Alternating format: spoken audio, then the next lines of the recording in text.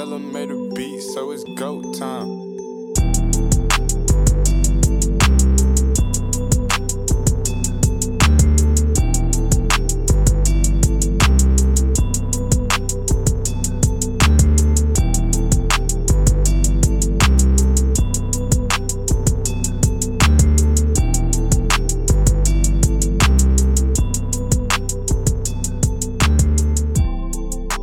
Welcome back, Grizz Nation, to another edition of the Core 4 podcast.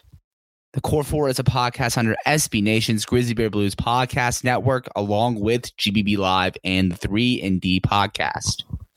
Find that on Spotify, Apple Podcasts, Google Podcasts, Stitcher, Megaphone, iHeartRadio, or wherever you listen to your podcast. Grizzly Bear Blues is a blog under SB Nation. Find it on the web at grizzlybearblues.com or on Twitter at SB and Grizzlies. I'm your host, Parker Fleming, and with me is none other than Negative Nate Chester. Nate, what's up? Parker, I'm doing great, but you shouldn't be hating on my negativity. My negativity is the best thing for the Grizzlies if the last week is any indication. Do you agree with me on that? I don't know if it's, I think it's just more coincidence, but I feel like you deserve the take when you deserve the moniker for this one because you tweeted out that the Grizzlies would not win another game, or they would not win a single game until Jaren Jackson Jr. or Brandon Clarke are back. And the Grizzlies are 2-0 since that tweet, and they have won by a total margin of 56 points.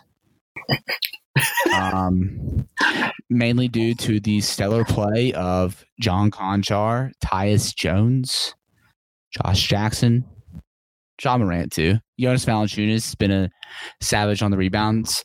I thought it was hilarious too. Actually, what y'all should know is Nate texted me earlier Monday morning, and he said John Collins is going to eat the Grizzlies alive, I'm afraid.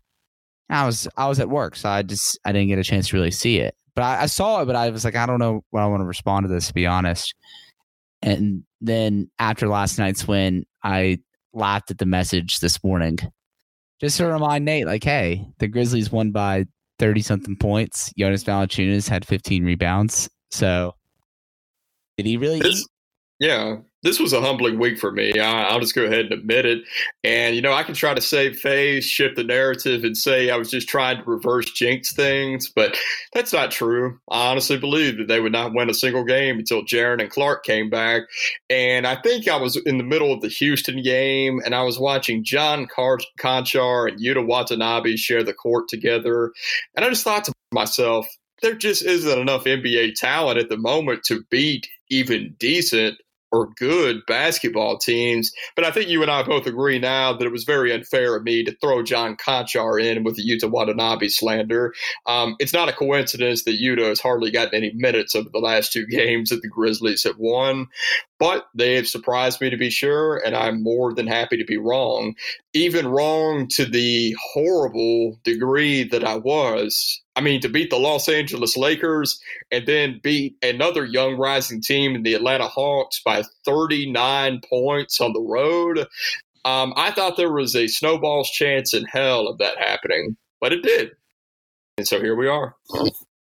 All without Jaren Jackson Jr., Brandon Clarke, and Justice Winslow.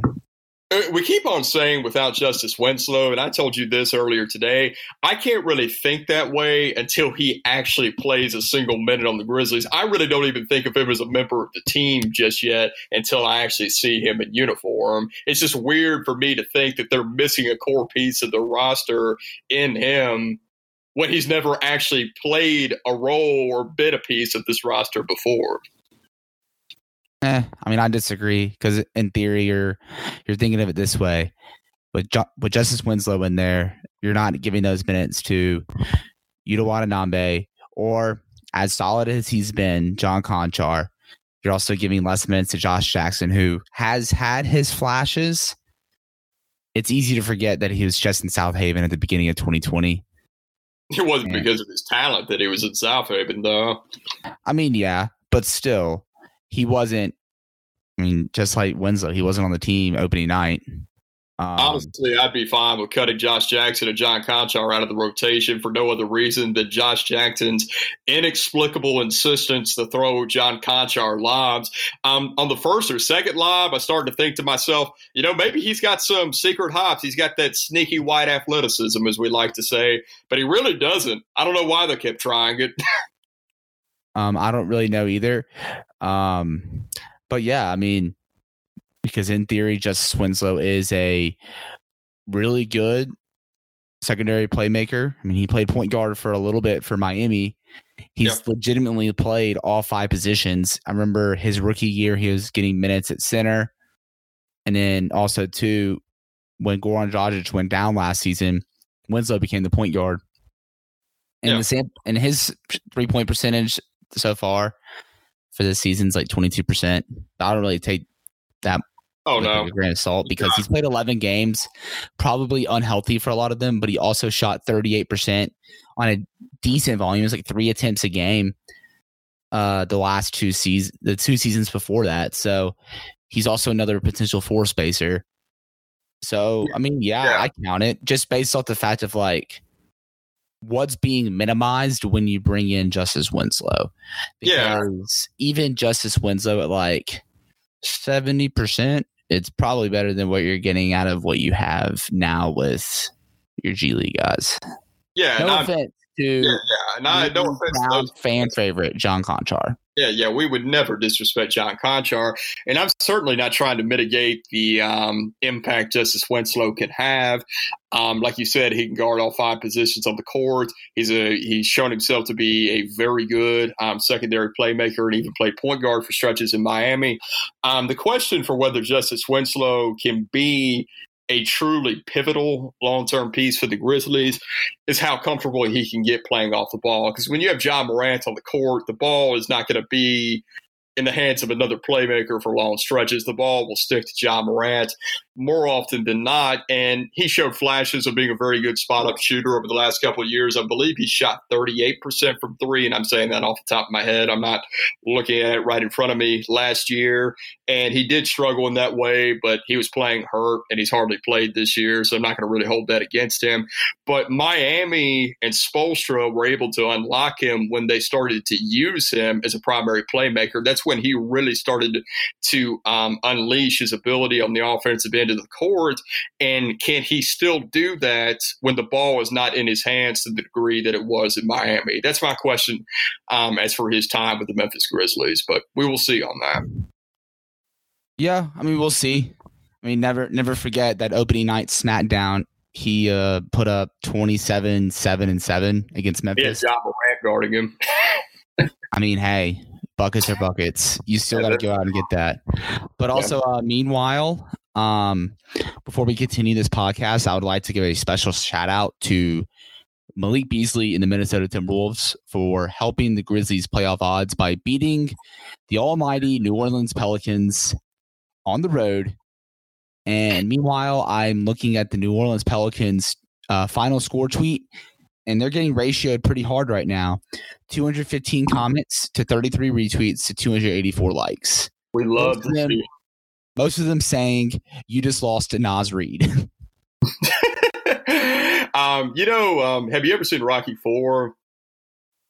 Maybe. I mean, if I have, it's been a while. It's the Rocky movie where Apollo Creed dies. Okay, so at the very beginning of the movie, he's fighting. Apollo Creed is fighting Ivan Drago, and he's just getting clubbed literally to death. He ends up dying in the fight, and he's getting smashed in the head over and over again. And his trainer is screaming at Rocky because Rocky is his manager in the fight. His trainer is screaming at Rocky, saying, "Throw the damn towel! Throw the damn towel!" And someone said that was Naz Reid guarding Zion Williamson tonight. But apparently. Apparently, it worked out because they somehow managed to find a way. And with the Pelicans, who were in the midst of the surge to the 8th seed, they were 3 games back coming into tonight. To lose to the Minnesota Timberwolves without Karl Anthony Towns at home under the circumstances is abysmal. That is an absolutely terrible loss. And really, they have done a great job taking care of sub 500 teams even before Zion Williamson came back, because they started playing well before he entered the lineup right after MLK Day. And to see them go out, give up 139 points to a Timberwolves team that is missing their starting center that averages 26 points a game, that's crazy. But we will take it. We will gladly take it. And if the Grizzlies beat the Brooklyn Nets tomorrow, they will be 4 games ahead of the Portland Trailblazers and the New Orleans Pelicans. They are currently 3.5 games ahead of both of them. And with a certain team beating the Washington Wizards tonight, they will move into the 9th seed with the win. Parker, who are they? The Sacramento Kings. But also, too, one other factor that you forgot to mention is they will also be playing the Dallas Mavericks on the Pelicans will be playing the Dallas Mavericks on the road tomorrow night on ESPN. So they're coming off a back-to-back against a Dallas Maverick team that is the second best home team in the Western Conference. So that margin could go up to 4.5 games. Yeah, it's not looking good. And I'm not going to sit here and say their chances of getting to the 8th seed are extremely low at this point, even if they lose to Dallas tomorrow night. There have been plenty of situations where teams have made up a lot of ground in a very little amount of time over the last couple of years in the NBA. I remember the most drastic example, and I think I talked about this on the podcast before, but in the 2014-2015 season, I believe the Pelicans, ironically, the Pelicans were 4 games back at the 8th seed with 8 games to go, and they managed to sneak their way in there. So anything can happen, especially with over 20 games remaining left in the season. But it is encouraging that the Grizzlies are going to at least have Jaren and Clark out to – who do they play after the Brooklyn game tomorrow night? So they have Dallas and Atlanta back. Yeah. This weekend, so they'll have Dallas on the road, and then they'll have Atlanta at home, and then after that they'll have 2-day rest, Orlando at home, and then a day of travel, and then they'll play the Portland Trailblazers on the road. Yeah, they could very conceivably have Jaren. Probably not Clark, but they could conceivably have Jaren back for the Hawks game. And generally speaking, they're going to escape this stretch without Clark and Jaren mostly unscathed in the standings. After the All-Star break, they had a 4-game lead. Right now, it's at a 3.5-game lead, and it could be a 4-game lead if they win tomorrow night.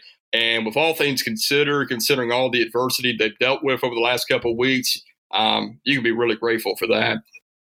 Absolutely. And I wouldn't really even count out Justice Winslow coming back around the same time as Jaren either. So as I've been covering Grizzly home games, I get there early enough to where I can see pregame shoot around.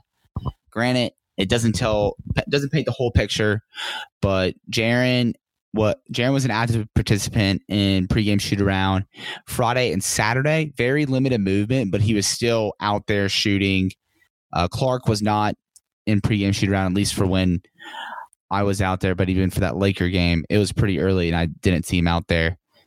And then Justice Winslow has been doing pregame shoot around stuff pretty much since the Portland game. So I mean, for him, it's probably just like getting back in shape. I mean, he's only played 11 games, and also getting used to all the schemes and just a lot of the team concepts.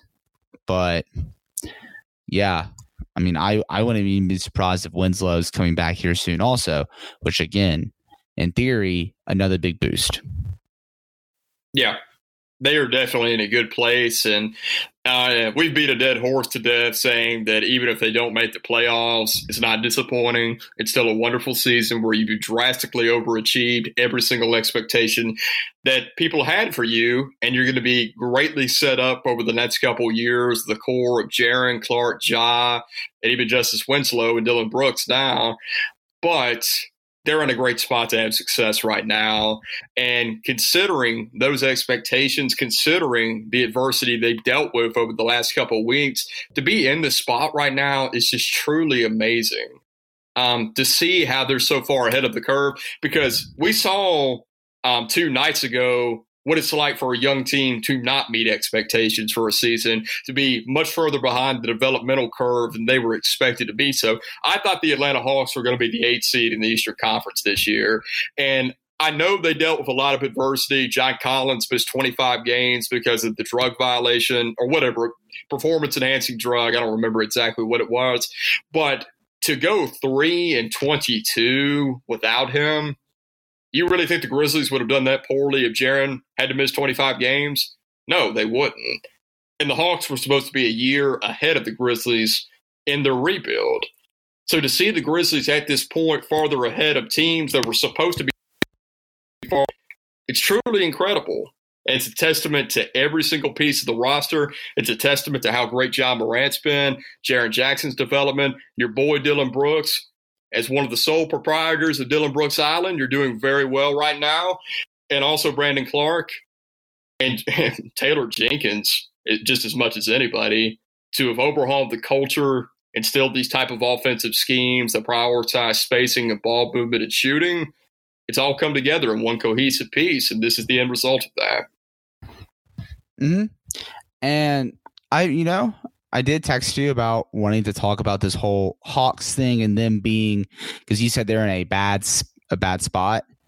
I do think, like you said, they kind of gotten bitten by the whole John Collins thing, and they're behind a team that really should have been behind them in the development curve. But I think the thing where the Grizzlies beat the Hawks as far as the development curve, and I've beat this to death, but they brought in veterans that could actually play. Yes. Between Jonas Valanciunas, Jay Crowder, and Solomon Hill, they did what they needed to do. Solomon Hill was a solid bench piece, while Jay Crowder was a threat just based off his volume of three-point shot attempts. And also, too, like, he played good defense as well. Even if you factor in younger veterans such as Tyus Jones and Kyle Anderson, you're like, that's a pretty good supporting cast around Jaren, Ja, and Brandon Clark. The Hawks, on the other hand, they entered the opening night roster with these quote-unquote veterans. And my criteria for veterans is guys that have played more than 3 seasons in the league. Vince Carter, Evan Turner, Chandler Parsons, Alex Crabb, Alex Lynn, and Jabari Parker. It's not good. Well, yeah, it's bad. And it's about more than just having older veterans, and not necessarily older, just 3 years in the league. It's not about just having veterans as a locker room presence and as a stabilizing presence on the court. It's about having guys who are winners, which is not something you can necessarily say about every veteran in the league. Tyus Jones, Final Four most outstanding player, won a national championship at Duke. Kyle Anderson played at UCLA, got to enjoy great success with the San Antonio Spurs. Jonas Valanciunas was a key member of some great Toronto Raptors teams that went to the Eastern Conference Finals at one point. These guys know how to win basketball games because they've been doing it all their life. Most of them have been doing it before they even got to the NBA. And when they carry that with them into the NBA, and then they bring that to the Memphis Grizzlies, that is the type of presence that you want in your locker room and the type of presence that you want on the court. And the Grizzlies have been able to find guys like that who are high IQ, very talented veteran basketball players like Tyus Jones, like Kyle Anderson, and like Jonas Valanciunas. And they're a huge and pivotal part of the Grizzlies' success this season. Yeah, absolutely. And I mean, that's just where I see it. I mean, I think the Hawks have done a decent job correcting their mistakes. They traded Alan Crabb for Jeff Teague, and they just added in that Brooklyn pick that they got in the Alan Crabb salary dump. They ended up using that to get Clint Capella, and then they also brought back Dwayne Dedman, who they traded Jabari Parker and Alex Lynn for. So they're doing a good job of kind of just correcting the course a little bit, and I think it could pay off. I mean, along with Trey, I just really like what they've built as far as a young core around Trae Young. Yeah, I agree. Obviously, Trey, generational point guard. Kevin Huerter, who lights out shooter, who can also put the ball on the floor and create off the dribble. He is way quicker with the ball than I remembered. Yeah, I agree. That type of explosive people often compare him to Klay Thompson. He's just a tall white wing who could shoot, a very easy comp to make. But his shot creation and just simply explosiveness on the ball really surprised me yesterday. He is a very good player when it comes to shot creation and creating shots for other people. Mm-hmm. Yeah, and then despite what pre-draft slander came out, Cam Reddish at least has upside. He's had his sucky moments, but he's also shown some flashes that he could be a good complementary player next to Trae Young and John Collins. John Collins, 2010 guy already out the gate as in his third year. And then you also have DeAndre Hunter, who kind of projects best as a Trevor Ariza type, but almost like that middle ground between Trevor Ariza and Andre Iguodala. Whatever middle ground you find there is probably what he's going to be. Yeah. They have plenty of pieces that are going to be a part of a successful young core. I have no doubt that they will have success in the future. But I have gotten some Phoenix Suns vibes from them this season. A roster full of young, talented players, and for whatever reason, it just has not coalesced into something that is tangibly good just yet. And they're still young. They will probably figure it out over the next coming years. I believe I stirred the Atlanta Hawks hive last night by just saying how ridiculous it was for them to lose by 39 at home to a sub-500 team. I don't think that's a very ridiculous or inane statement to make, but it obviously upsetted some members of the Atlanta Hawks fan base, so I apologize to them if I hurt your feelings. But they should be better than this, even without the more reliably consistent veterans that the Grizzlies have had. They haven't had that all season. They should still be better than this. And when a young core starts to underachieve, and you start to wonder to yourself, why is this team full of so many young, talented players not better than it is? Well, that's what the Phoenix Suns, what people have thought about them for 5 to 6 years now. So we'll see. I have a lot of optimism about them. I'm not particularly worried about it. As you know, I'm one of the foremost Trae Young stands. I was a huge fan of him in Oklahoma, and he's going to continue to be great for years to come. But them as a whole, they'll probably be fine, but I'm taking the wait-and-see approach with it. Yeah, I mean, that's fair. I think they'll be fine. Yeah. And just because I think they're really the only team in the I take that back. I think so. You know how there's all this young talent. I think the young talent in the West outbalance kind of is superior to the East. Oh yeah. I think the only real contender to dethrone the Atlanta Hawks in the near future or in the long-term future is Boston, Milwaukee if they keep Giannis, and then aside from that, I don't know. Philly's young. And Embiid and Simmons are both young, but who knows what's going to end up happening there. That's why I didn't want to mention them. I don't know what they're going to do. So, because Elton Brand is a ticking time bomb who he organizes his team like he's playing NBA 2K. So, that's where I am. Yeah. I think the problem, we won't go on a Sixers tangent here, but this is not an indictment on the process, and it should not be. The Sixers' problem now is the process never got to be seen to the end. The NBA basically forced Sam Hinkie out because they thought it was ridiculous. Okay, I'm about to go on a short little rant here right now. The NBA basically forced Sam Hinkie out because they thought it was ridiculous for one of their franchises to be tanking for 4 to 5 years in a row. Meanwhile, their biggest, most glamour franchise has literally been terrible for 20 years, and they will not force Jim Dolan out. The New York Knicks are terrible now, and they will continue to be terrible for years in the future because their leadership is absolutely horrible. Okay, that's the end of my rant there. I just had to get that out. Had to get that off my chest. But, yeah. The process never got to be seen to the end in Philadelphia, And ever since Colangelo came in Hinkie's place, they basically have been building around their roster like it is a game of 2K, plugging in pieces that don't necessarily fit very well, and then removing the pieces like JJ Redick and Landry Shamet, who I still can't believe they traded. And you move those guys out, and this is the end result that you have, a very flawed construction of a roster that is not going to make it past the second round of the playoffs.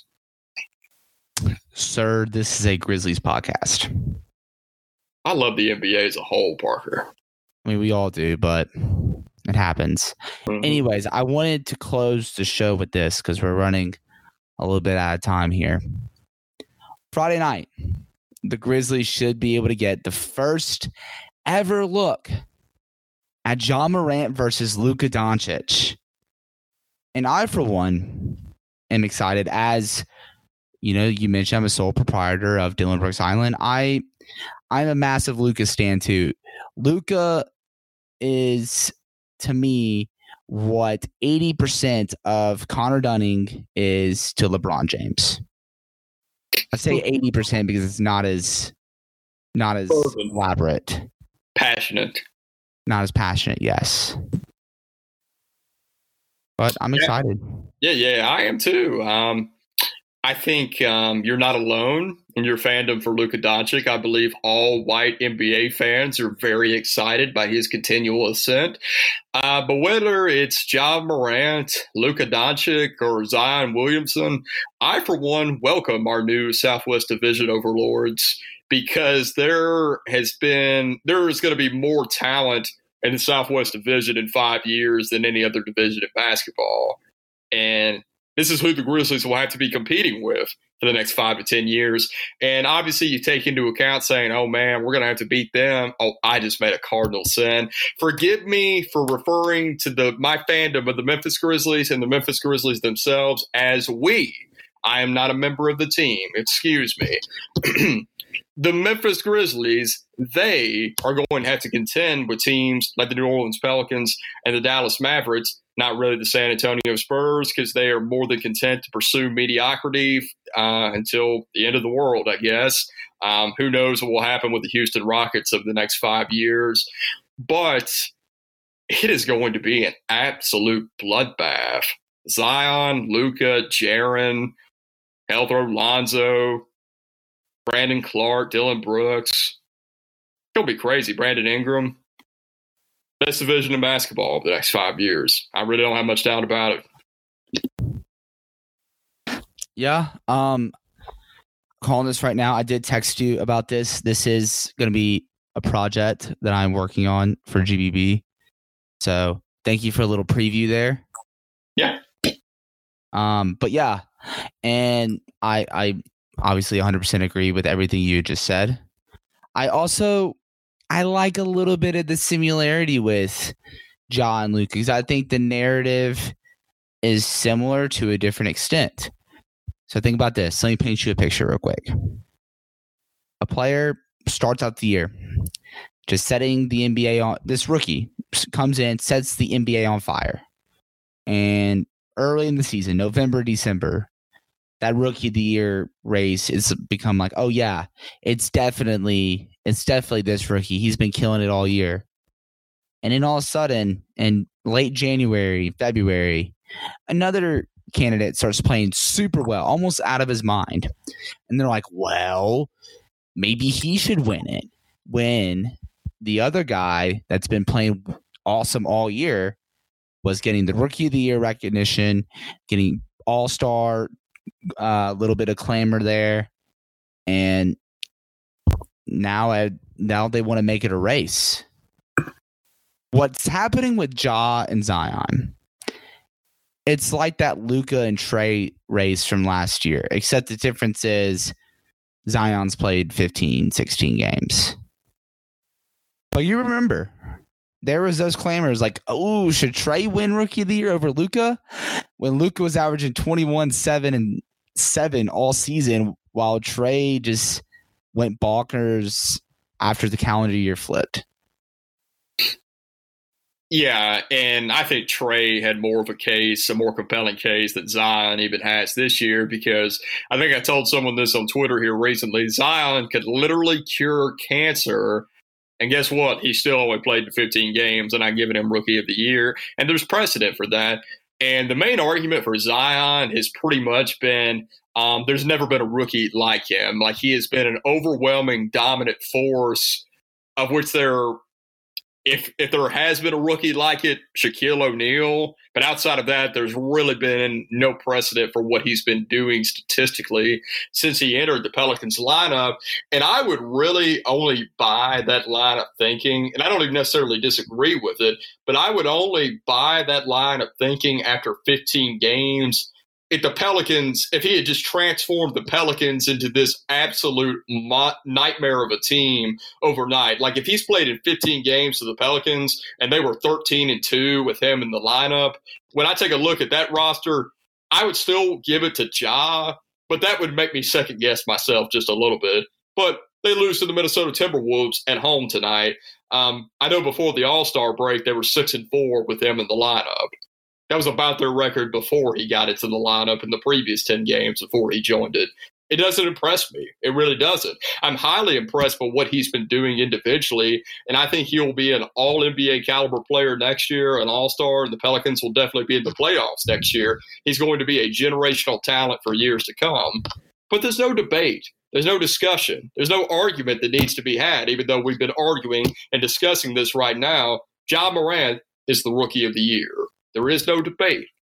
There is no discussion about it. That's just it. At least Trae Young played an entire season. And Trae Young, even though he was far greater in the second half of the season, he had flashes in the first half of the season to show the type of player that he would become. And he played the whole season. But there's just no argument here. There just isn't. Yeah, I mean, I feel like, too, it's become – this is like one of the last things I'll say about it. I think it's becoming more of a talking point now where all these figureheads, like we've had Jalen Rose say it, Bill Simmons and Ryan Russillo both said it on the Bill Simmons podcast this week. Kendrick Perkins is saying it. Shannon Sharp saying it. All these national heads are saying it's Ja's award. He's not going to lose it. And I think that's becoming more common. I think everyone just got really excited that Zion was here, and he's doing great stuff. I mean, it kind of reminds me of, like young Shaq, but also Blake Griffin when he was a rookie. Yeah. But again, there's precedent. And if Joel Embiid is not going to beat a Malcolm Brogdon who averaged 10-4-4 for Rookie of the Year because he played 31 games, then Zion shouldn't beat a guy that is averaging 17-7 on an overachieving team while gaining all-star talk throughout the season. He's having a generational rookie season. Ja Morant is one of two players in NBA history to average 17 points and 7 assists while shooting 49% from the field. The other one is Magic Johnson. I mean, there's really no way that you can downplay that. Ja Morant is no Malcolm Brogdon. He's the best rookie point guard in the last 20 years when you take into account his statistical production and the fact that he has led an overachieving team into the playoff race right now. He's the best rookie point guard in the last 20 years. And 10 to 15 games of Zion Williamson simply doesn't discount that. Yes. And so we are about running out of time. Nate, do you have any final thoughts? I really don't. I'm excited. I'm glad to be wrong on matters of my negativity, and I'm excited to see what the Grizzlies will do for the rest of the year. Same here. All I'll say is shout out Malik Beasley. Thank you so much. I appreciate you. Yes. Yes. And so, Nate, where can everybody find you on Twitter? You can find me on Twitter at NathanChester24. You can find me on Instagram, if you feel so inclined, at BigNateC_22. You can find me at Facebook at Nathan Chester. Mm-hmm. Parker, what about you, man? So you can find me on Twitter at Paca_Flocka. Read our work at GrizzlyBearBlues.com. Follow that on Twitter at SBN Grizzlies. Follow the podcast on Twitter at the Core 4 Podcast with the number 4, not the word 4. And wherever you're listening, whether it's Spotify, Apple Podcasts, Google Podcasts, Stitcher, Megaphone, iHeartRadio, or any other streaming service, like, subscribe, download, whatever it is, just do it to gas up a homie. And that is all, folks.